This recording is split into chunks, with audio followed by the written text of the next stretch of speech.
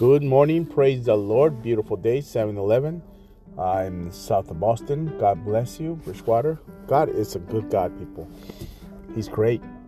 He will never let you down. People will, but God won't. If you trust in Him, put your trust in Him. Stop looking to people to do things for you. Let God do it. Daniel 12:3 says, "As those who are wise will shine as bright as the sky, and those who lead many to righteousness will shine like the stars forever." Amen. Tonight at 6 o'clock we have prayer.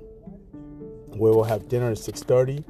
Bible study at 7. We worship and have a devotion, and then the message we're studying, finishing up Acts chapter 25. We're going through the book of Acts. God bless you. Hope you can make it to prayer.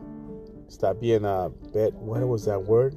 Bed rotting. Bed something. People that stay in bed and eat snacks.